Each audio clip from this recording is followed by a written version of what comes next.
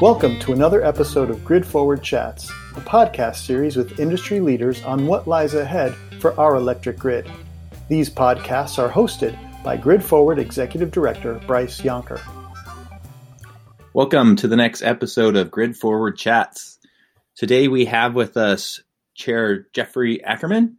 Chair Ackerman is coming from the state of Colorado, where he is a part of the commission and a chair of the Public Utilities Commission there in Colorado. Thanks for being on with us, Jeff. Glad to be here. Thank you. Before we dive in, can you give a brief overview of yourself in the role there at the commission? Sure, gladly. The governor asked me to come over to the commission. I came over from directing the state's energy office in January of 2017. So I've been there just shy of 4 years and came back to where I had used to have been staff before that, working, doing policy research, heading that up for the commissioners. And even before that, I first came over there to do demand-side management advising with the commissioners. And so the commission covers a wide spectrum of things, and commissioners kind of play the role, like in most states, of being that final public check on regulatory practice. So today we're here at the end of August on the 26th. We're well into 5 months of dealing with the global pandemic. Before we get too far in our conversation, how are you? How are the folks at the commission doing? Yeah, it's sort of amazing. I think we're putting hash marks in the wall, or did for a while, of how many weeks has this been. In Colorado, we went 24 weeks ago now into total remote operations. Looks like we'll do that for the balance of the year. The transition for that was very smooth. I think we're all learning a lot about how much you can do remotely. So we're still able to handle permits, applications, do our business, convene public hearings, rulemaking hearings, adjudicated hearings. I think the biggest thing we probably miss is human contact at the front desk. And as a commissioner whose job it is to sort of be isolated, sequestered, it even doubles down on that sense of isolation, but it's part of the job. So the PUC in Colorado is a rather traditional regulatory agency for electric grid organizations, and at least here in the U.S. But can you briefly recap the work there at the commission and especially some of the priorities you all have been working through in the recent months? Sure. In a broader context of a commission that, besides having electric and gas and the residual amount of the telecom market, and we deal with pipeline safety and railroad crossings and common carriers. But I think everyone knows the commission these days, first and foremost, for what it is doing in the energy space and in the climate space. And in 2019, with a Democratic governor and a Democratic control of both chambers of the legislature, probably the most expansive portfolio of energy policy one had ever seen came out of that legislature. It ranged from directing us to explore in earnest a public interest determination about how to join a regional market and which kind of regional market to join.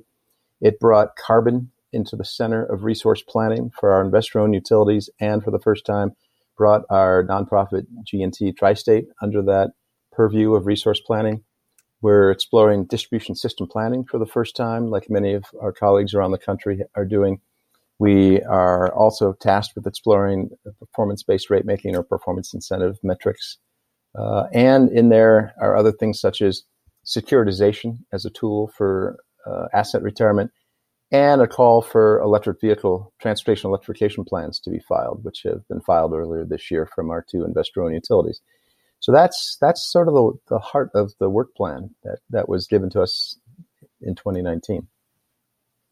That's a lot, and we're going to cover, hopefully, most of the salient pieces of that in our discussion today. How are the dynamics that are in play there in Colorado kind of shaping that framework for you guys? When you think about grid modernization and energy innovation, deeper decarbonization, and a demand for higher levels of system flexibility and customer interests, how are these sorts of macro factors impacting that overall workload that you guys are taking on? Yeah, I have to take a breath while I think about all that and how much we're dealing with. When you talk about, let's just start with the grid first, which in a lot of ways, with distribution system planning being right now in a stakeholder engagement mode and soon to go into rulemaking, that's probably the most uncharted frontier, because we're going from a space there where currently, everything done on the distribution grid was basically deemed ordinary course of business. So that's the new frontier of how utilities and third parties and regulators are going to figure out how is that arena changed and why. I think the area of deeper decarbonization, which gets most of the attention probably, and rightly so, because of the climate imperative, is calling for kind of a reallocation of risk and rewards, ultimately. We as a commissioner, when I was staffing, explored the whole notion of research, development, design, deployment, sort of the RDD&D process, and where do utilities belong on that spectrum in terms of as an appropriate cost that utilities, and by extension customers, should cover. Because we know we need to move quicker in innovation there and exploring decarbonization. So that's on the horizon as well. And then even behind that is a still evolving sense of customer choice, which is a term we almost overuse, but customers who want to self-generate, want to store their own electricity, want to engage in transactions more, things like that. That relationship, we sort of danced around for the last 4 or 5 years, probably still merits us diving into in the near future as well. And that even is before I touch on community solar, which even today we just finalized our community solar rules. And we were just doing that earlier today. I would just paraphrase our community solar experience as I did in the meeting this morning. They said, in a lot of ways, Colorado thinks of itself as the birthplace of community solar. But while we may have birthed it, we're struggling with the adolescence of community solar here in Colorado. So there's some growing pains to work through still. Interesting. So on, not exactly on community engagement or customer engagement, but on customers, at a high level, how are they doing? I mean, we've talked to a number of our hosts who have talked about how the load profiles are changing and how customers are being impacted. They stay home more, and as businesses are having a hard time coming back online. How are customers in Colorado doing right now? Colorado, who for many years, especially coming out of the last recession, prided itself on being a diverse, robust economy that could be more resilient and responsive, even with pockets of areas where the state that didn't recover as well. We're watching that implication now with what's happening here. I think parts of watching what a pandemic does to an economy is so widespread, and understanding how it shows up, it being the economic chaos that it causes, not just the immediate understanding of what it does to the places we focus first for utilities and low-income customers, but what it means across the board, where things that you just wonder, are we going to use commercial office space the way we used to? Because Colorado is sort of a low-intensity state when it comes to an industrial backbone. So the electric system is based heavily on those kind of loads, such as commercial office space. So those are the things we're going to be watching 2020 and beyond as to how those change and how they possibly change long term and don't ever possibly recover. And on that topic of how things change, obviously 2020 has thrown a lot at the industry and at us all. As you and I were trading notes to have this conversation, we wanted to have one of the main themes be around this topic of how does a well laid out set of thoughts or plans or guidelines or however we want to think about that pre what we're dealing with now. So let's call that 2019. How does that become salient, relevant, useful at all in any way, shape, or form in 2021? I think Colorado, again, prided itself in 2019 of being one of those lead states that was embracing the climate imperative, was bringing climate front and center and renewable energy front and center into the discourse of where electric utilities and the electric market was going. So, we were seeing that leadership like many states. We were seeing it from our legislature. We were seeing it from our governor's office, and as regulators appropriately interpreting those laws, making the rules, conducting the adjudications that were necessary to bring that into place. And so 2019 and into 2020, we saw the pieces falling into place fairly well. Broadly speaking, and they'll get to the details, it was kind of that I think we're seeing that a pandemic basically impacts normal business activity, if not all of human engagement, in ways that are so significantly restricted, it's unprecedented, and rightly so. But the actual implications of that, although we've watched good gubernatorial leadership through executive orders and the like, and an understanding of how to be responsive through moratoria on disconnection, things like that. And we can talk more about other things we're doing to do some research, some study in that area. is sort of makes one realize that there is only so much that processes, regulatory processes, and so much that utilities and institutions can do all at once. How many balls can you keep in the air? So I think that's what we're just starting to get our realization of what is going to happen a little more slowly or a little differently, and what is it we haven't learned yet. And on this general theme, how are the way that customers are being taken care of? How does that adjust in these times? On the customer perspective, and again, like many states, we went from moratoria to then actually laws passed to say, let's revisit the disconnection practices. Let's see if we really have up to speed our best practices. So we quickly opened a proceeding that's already moved to rulemaking, issuing a rulemaking a week ago. And then again this morning it was a busy weekly meeting this morning, we refocused that docket to ask some of the broader questions that I think from a background in low-income advocacy need to be applied to all customer segments. And that is, where is that dynamic balance between implications to a utility's revenue flow and implications to customers' ability to still be a customer? And can you find a more creative balance if you build a longer time horizon, if you think differently in less black and white, but some form of appropriate sort of partial payment or extremely extended payment plans, ways that say it's better to have that customer paying something. And what is that something? That is better to have them pay than not be a customer at all.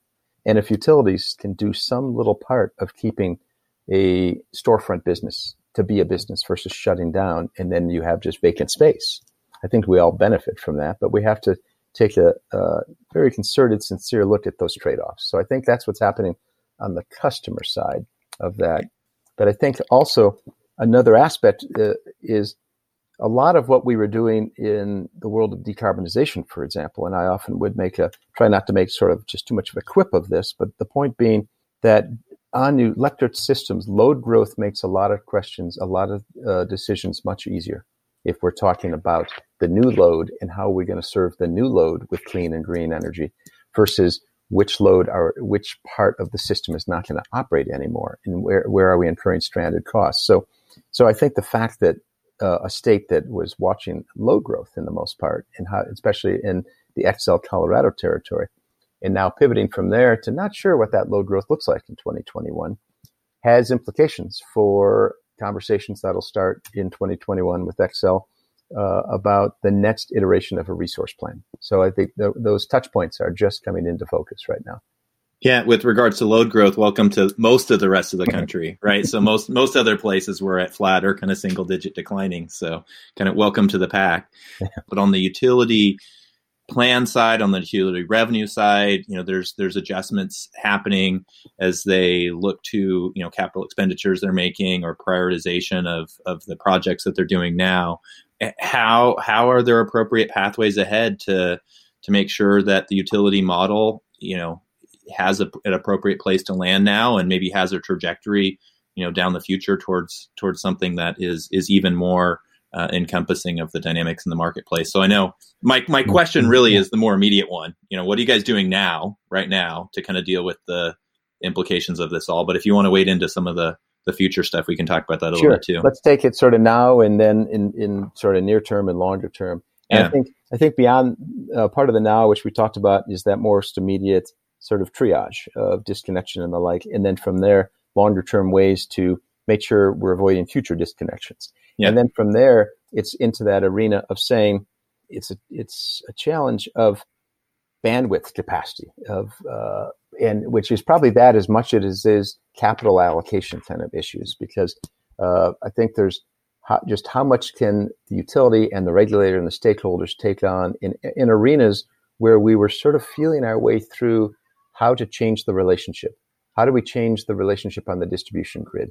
How do we change the relationship in terms of embracing new technologies that are going to be part of generation so that we accelerate decarbonization, which I think everyone will tell you, renewables has changed the nature of the financial conversation, but there's still some real world challenges of accelerating retirements and of making grid operations operate smoothly and the like, of handling resiliency and the like as we transform a grid. And that's even before I bring in transmission, where Colorado is still sitting basically as a transmission island right now. And we can probably tolerate that island existence in some ways, but we're going to need to find out new ways to connect. So all of those are big questions that require big thinking, require serious policy and regulatory engagement with the utilities, will show up in sometimes only in pieces in a regulated proceeding. And it takes basically mental and physical and sort of institutional capacity to keep the pieces connected well and make it all go forward. So that's the next part. And then even if you're not tired from what I've said there, then you add to that, what do we learn and what should we be learning from the circumstances we're in right now? And I'm really impressed on some of the different sort of blog posts and articles I've read about, are we leveraging the upside opportunities that come from the negative aspects of a pandemic and a recession? Are utilities learning different ways to conduct business that over time might lower operating costs, lower overhead? Did we leverage financially what happened to the financial markets to the degree that happened and refinance? That may be behind us already. So all of those things are happening concurrently, and it's testing the ability of regulatory processes that many times are still steeped in sort of 1980s, 1990s models of engagement and how to work in the 2020s. From the long list of areas that you were near the top of your guys' priority going into all of this, have things shuffled at all? Is there elements that have kind of risen to the top again, or is the portfolio of things that you guys are prioritizing reasonably similar, just in a bit of a different context? Yeah, it forces me to take a step back and think what has changed. I think, for example, in areas that are new to us, like I'm the hearing commissioner for distribution system planning for the stakeholder engagement docket that this fall should trigger a rulemaking. There's probably a little flux in there as to how aggressively we're pursuing those rules, just in part because it's not just a simple, hey, bring me a notice of proposed rulemaking, but it's all the other pieces to keep the machinery going. Because if nothing else, once you do that, the clock starts, and now you're on a new clock. And how do we do that while also finishing up one of the most expansive rulemakings we've ever taken on? That was, amongst other things, our electric resource planning and how we bring into that carbon and clean energy plans, as the Colorado statute calls them, and incorporate that and coordinate our world of regulation with the world of regulation in the Air Quality Control Commission, who's going to play a role in this as well, as we then pursue statewide greenhouse gas reductions. So that obviously takes precedence in some ways because of all the moving pieces. And then you work in an arena where you have a governor and a governor's energy office that's put transportation electrification as a very large part of his agenda. And those plans are in front of us. And so although I won't actually talk about the particulars other than to say that takes some priority because it's already there and it has everyone's attention. So things like distribution planning, you try to keep moving along while you feel a little bit of that slippage, and other areas that are kind of out on the margins that you want to take on more wholeheartedly are kind of waiting their turn. And that's those other things of how all these dockets integrate, for example. That's something we haven't even begun to think about, and it's going to kind of hit us on the side of the head soon if we're not prepared for it. Pardon this quick interruption. Do you like the in-depth interviews on Grid Forward Chats? Subscribe to our channel on Apple, Google, Spotify, or Podbean apps. That way, you don't miss a single chat. And learn more about Grid Forward at gridforward.org. Now, back to the show.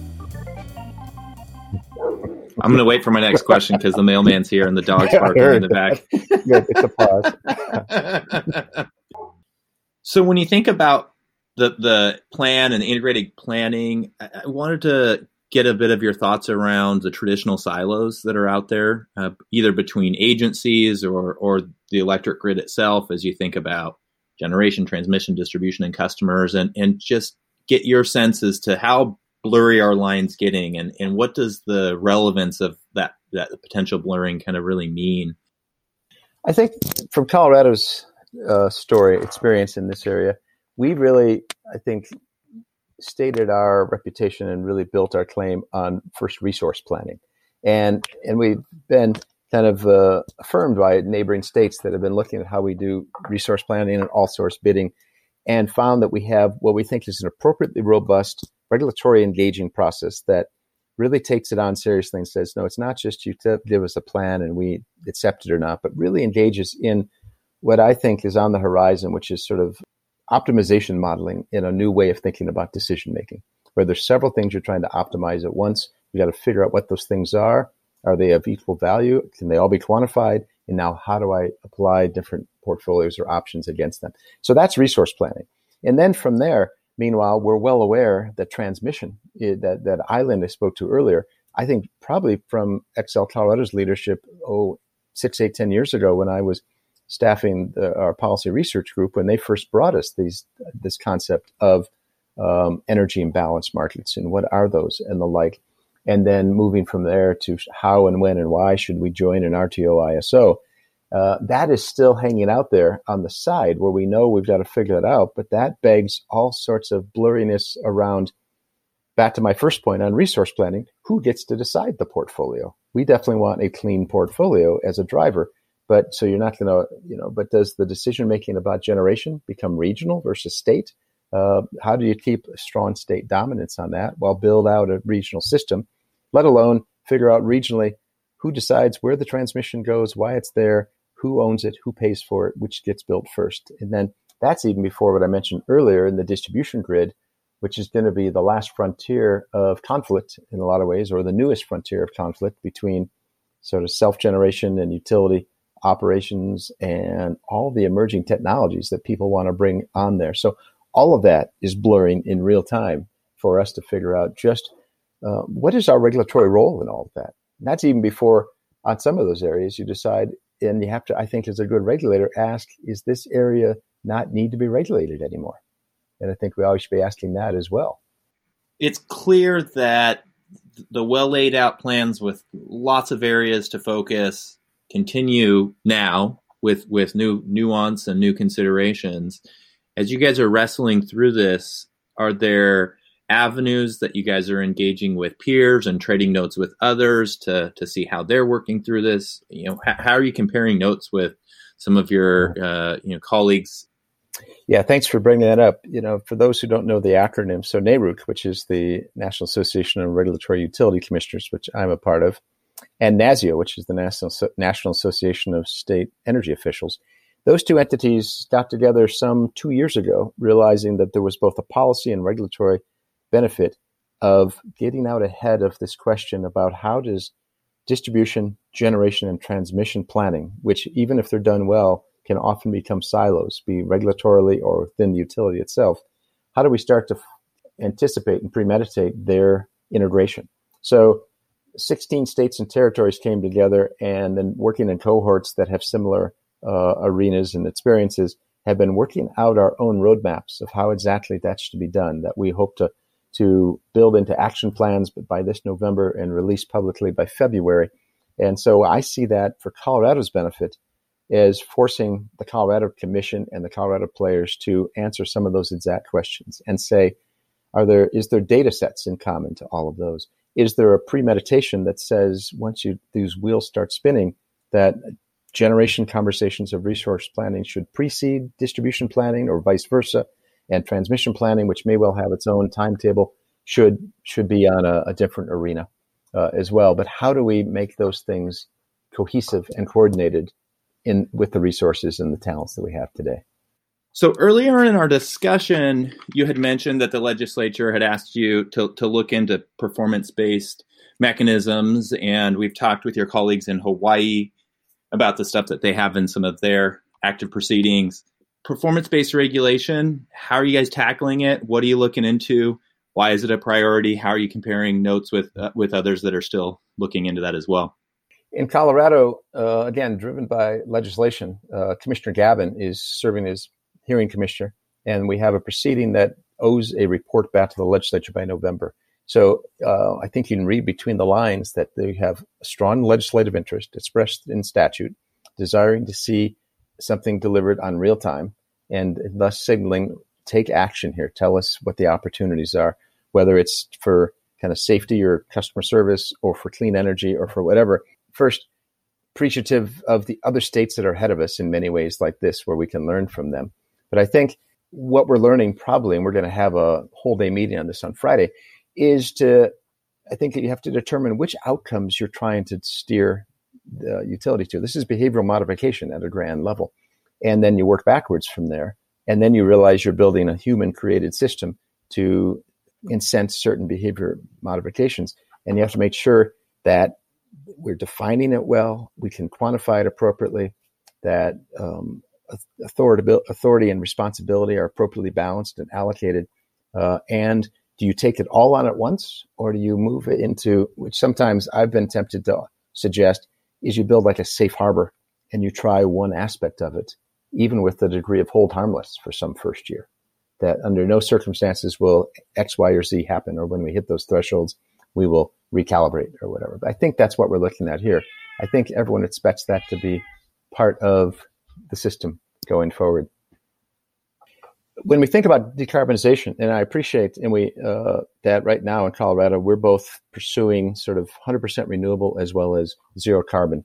And we convened a public proceeding on that and had some really good thought leaders, technical people like Chris Clack out of Vibrant Clean Energy, out of Boulder, and others, and the good folks at Rocky Mountain Institute and others, to kind of say, what's at stake? Do we need to choose a horse here? And I think the answer was, for the next decade or longer, both paths basically are concurrent.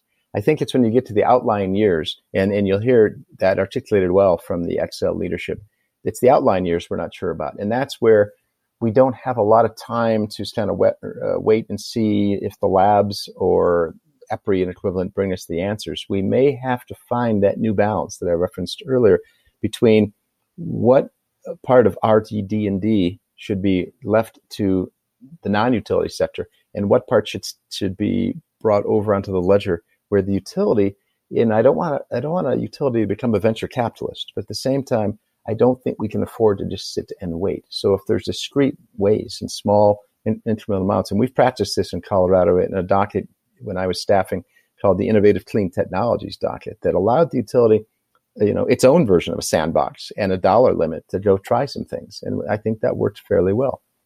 And from either a regulatory perspective or a broader marketplace perspective, when those solutions incubate, what do some of those pathways look like to scale them, bring them fully into commercial use, or bring them further along into the ordinary operations? Is there some things that you guys think about from a regulatory standpoint, or some ideas that you would have from a broader marketplace standpoint that help bridge those proven ideas through to full kind of commercial installation?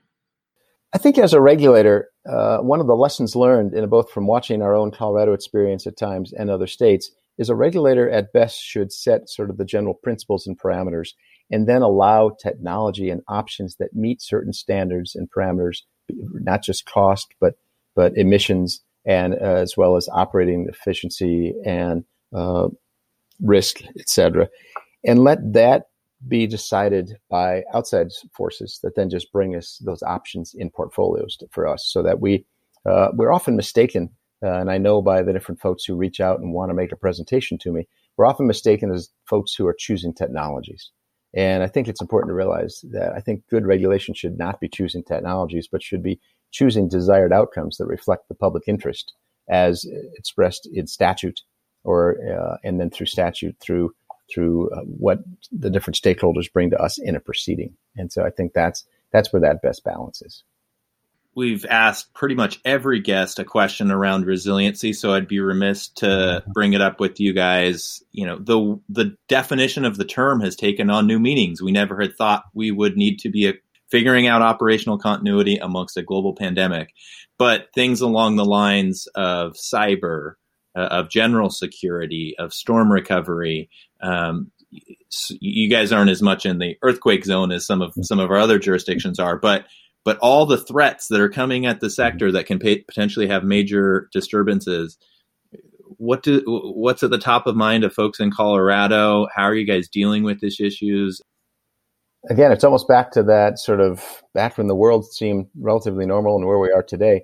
When in the early years of my term on the commission, I think we were looking heavily at cyber and how to make sure utilities were building all the right defenses in cyber, and they would come under the cone of silence and share with us what they're doing. And we would kind of, give some critique of it, but often looking for other entities that can tell us whether this is best practice, because we do not have the bandwidth as a commission to also take on being the experts in that. So we look for the industry and we look for best practices between the industry to decide that right edge, because you don't want to overspend, but you don't want to cut corners either. And that's a wide arena that we don't have a feel for. So you take that concept and that degree of uncertainty, but where you look to third parties that are credible, like NERC in that case, to tell you what makes sense. And now you apply that, let's say, to wildfire, because we definitely, just sitting here today, and why I've spent way too much time indoors, and a lot of Coloradans can't wait to get back outdoors once the air is breathable.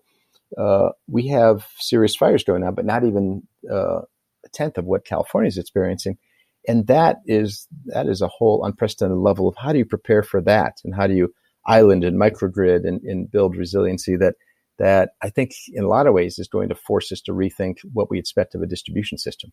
So I think that's the next piece of that. But again, there's going to be some adverse consequences. There's going to be systems that aren't just going brown once in a while, but black once in a while, or go into darkness for periods that no one's going to tolerate. But we're going to say, we never have experienced this. Every time something happens, like the hurricane that is supposed to hit landfall at the Texas-Louisiana border, tomorrow morning, it comes in with a language of this is stronger and more fearful, more potentially impactful than the last one. So I don't think we're even fully prepared, but we've got to figure out as industries and institutions, through sharing amongst each other, how to quickly get to those best practices, while figuring out, I think ultimately many times, what is the role of our shared government, especially at the federal level? Because some of this just probably shouldn't fully be funded by customers, because it has such bigger benefits than that. And we've got to answer that question too. So I want to ask you one more question before we get to our final. Xcel recently announced its planned entry into the Western EIM. It announced it about coming up here in about 2 years ago, and the announcement was a little bit back. At this juncture, they're joining pretty well all of the major distribution organizations west of you all. How does this decision adjust the work there at the commission? How does this impact kind of the various moving parts that we've been walking through today? A couple quick thoughts on that. One is, right, we've seen this coming. So I think there's so much upside to EIMs compared to not participating that seems to be a natural step. People wonder, is that just a gateway to thus an RTO must come next? I think there's probably a need to move to an organized market of some sort. The big question on the table, and Colorado potentially could bifurcate in some of, as they've already expressed, some go to SPP and some go toward CAISO. Whether or not, in a reference back to the editorial that Senator Hansen with Doug Howe put in Utility Dive not too long ago, that basically called out, we may end up in effect with something we haven't even thought about yet. There may be some way that it's a whole new entity. So we got to stay open to that. Building new is always expensive too, though. So that's what we are trying, and we've hired a consulting engineer who's running those modelings for us in real time back to that other statutory directive, so that we make a public interest determination of what's best for Colorado, and then drive Colorado toward that pathway. So that's what's in play right now. But I think, all those variables, and Xcel has put 8+ years of dedicated effort in trying to figure this out. But it's interesting to see what it does to where regulatory decisions change, where people's comfort level changes, which group culturally people want to be part of. All that's in play right now. And so the EIM is just one healthy but very small step in that. Yeah, so for our final question, we always do these in two parts. I wanted to ask you, can you share one of the simpler, doesn't mean it's easy, but maybe simpler and somewhat easier things that you think should be happening in the industry and just aren't making the progress that they should be right now? And one of the, BHAGs, or the big, more complex and difficult things that are maybe stalled or stopped, but even though they're difficult, we really need to roll our sleeves up and start working on. Fascinating. To the simpler one, and I'm at heart sort of a process person, so I look at more regulatory process, and that's my background. I'm not technically trained, but I look at things from a process management, human dynamics perspective. the simpler thing that really should be happening just isn't happening enough, and maybe Colorado is at fault that we're a little too heavy on our jurisprudence, is there is transformative forces at play that is going to change how the electric utility looks 10 years from now. And that conversation is still not happening front and center, but it's happening in boardrooms, and then it's happening among stakeholders who are kind of hoping it works in their interest, and then regulators are kind of asking to be invited in. That should be happening in public with all the right folks in a right arena that says we need to be thinking this out and building a vision that works for everybody. And that sounds great. Sounds like something you run for office on kind of thing. But that's not happening. And that's the only way we're going to avoid some of the skirmishes that are going to inhibit the changes that have to happen. And then to your second point, the BHAG, that's an interesting, what is that piece? And I know this in part from my days with the Energy Office and now as a commissioner, because Colorado somewhat dodged around the pitfalls when it came to this edge of what do customers want. And we have a governor right now, one of his platforms was customer choice. And that's a great term, although because you can interpret it and leave it in your mind however you mean it to be. But I think that the challenge ahead for a state like Colorado, where they don't have the same scars as Arizona or Nevada when it comes to rooftop solar, we have to figure out what is the viable coexistence of utility scale renewables owned by the utility and by third parties with rooftop scale generation and community scale, and community solar and the like.